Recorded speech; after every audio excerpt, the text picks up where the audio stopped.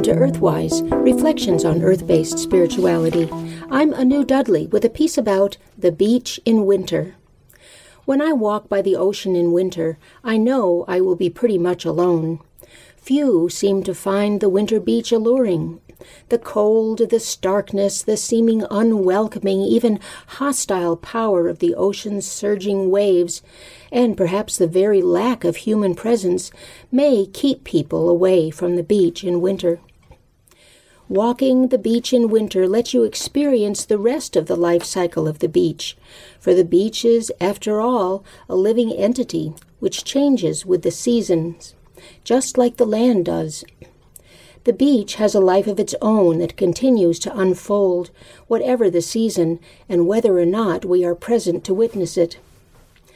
The winter beach is different from the summer beach. Because of the greater temperature differences that occur in winter, storms are harsher, making the waves that pound the beach larger and more voracious than at other times of the year. The winter beach is subject to greater erosion as storm surges devour sandbanks with monstrous bites. Winter storms create high, steep-fronted waves that hurl flotsam and sand far up onto the shore, creating a steeper beach than in summer. For this reason, winter is a good time to go beach combing, for the high beach tends to hold onto things. The winter beach sounds different, too. To start with, there are far fewer seagulls filling the air with their whistling cries, and the waves seem to thunder louder when they crash over the sand, and as they surge up the beach, the waves make a thin, screeching sound. As you walk on the damp sand, your feet make a high-pitched crunching noise, very unlike the soft shush of summer sand.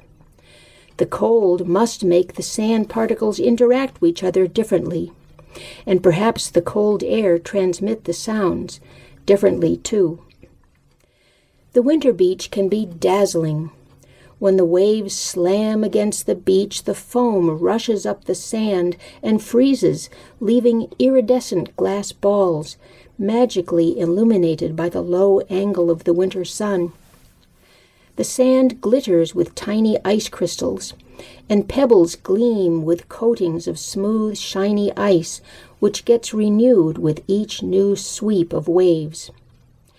If the atmospheric conditions are right, you may even encounter a phenomenon known as sea smoke, a particular type of localized fog that happens when water vapor rising from the sea mixes with the very cold air moving close over it.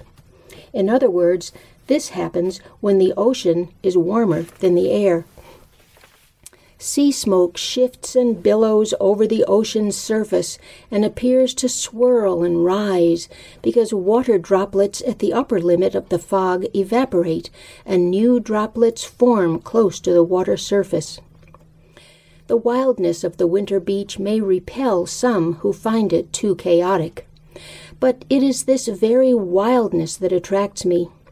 It makes me think of the original meaning of the term chaos, who was the Greek goddess of the void. Chaos was the watery sea elements and energies, the vast abyss of potential out of which the mother goddess created the material world. There was nothing of the destructive about chaos, the way we understand it today. Rather, chaos was the stuff of construction, merely awaiting intention and will to create the world. Although it appears wild and disorderly, the winter beach is really a dramatic performance of pure creative potential, churning, surging, washing away and building up in a continuous cycle of recreation. While we may think of winter as a time of death or death-like stillness, the beach in winter is far from dead or still and embodies instead the everlasting creative synergy of the earth and the sea.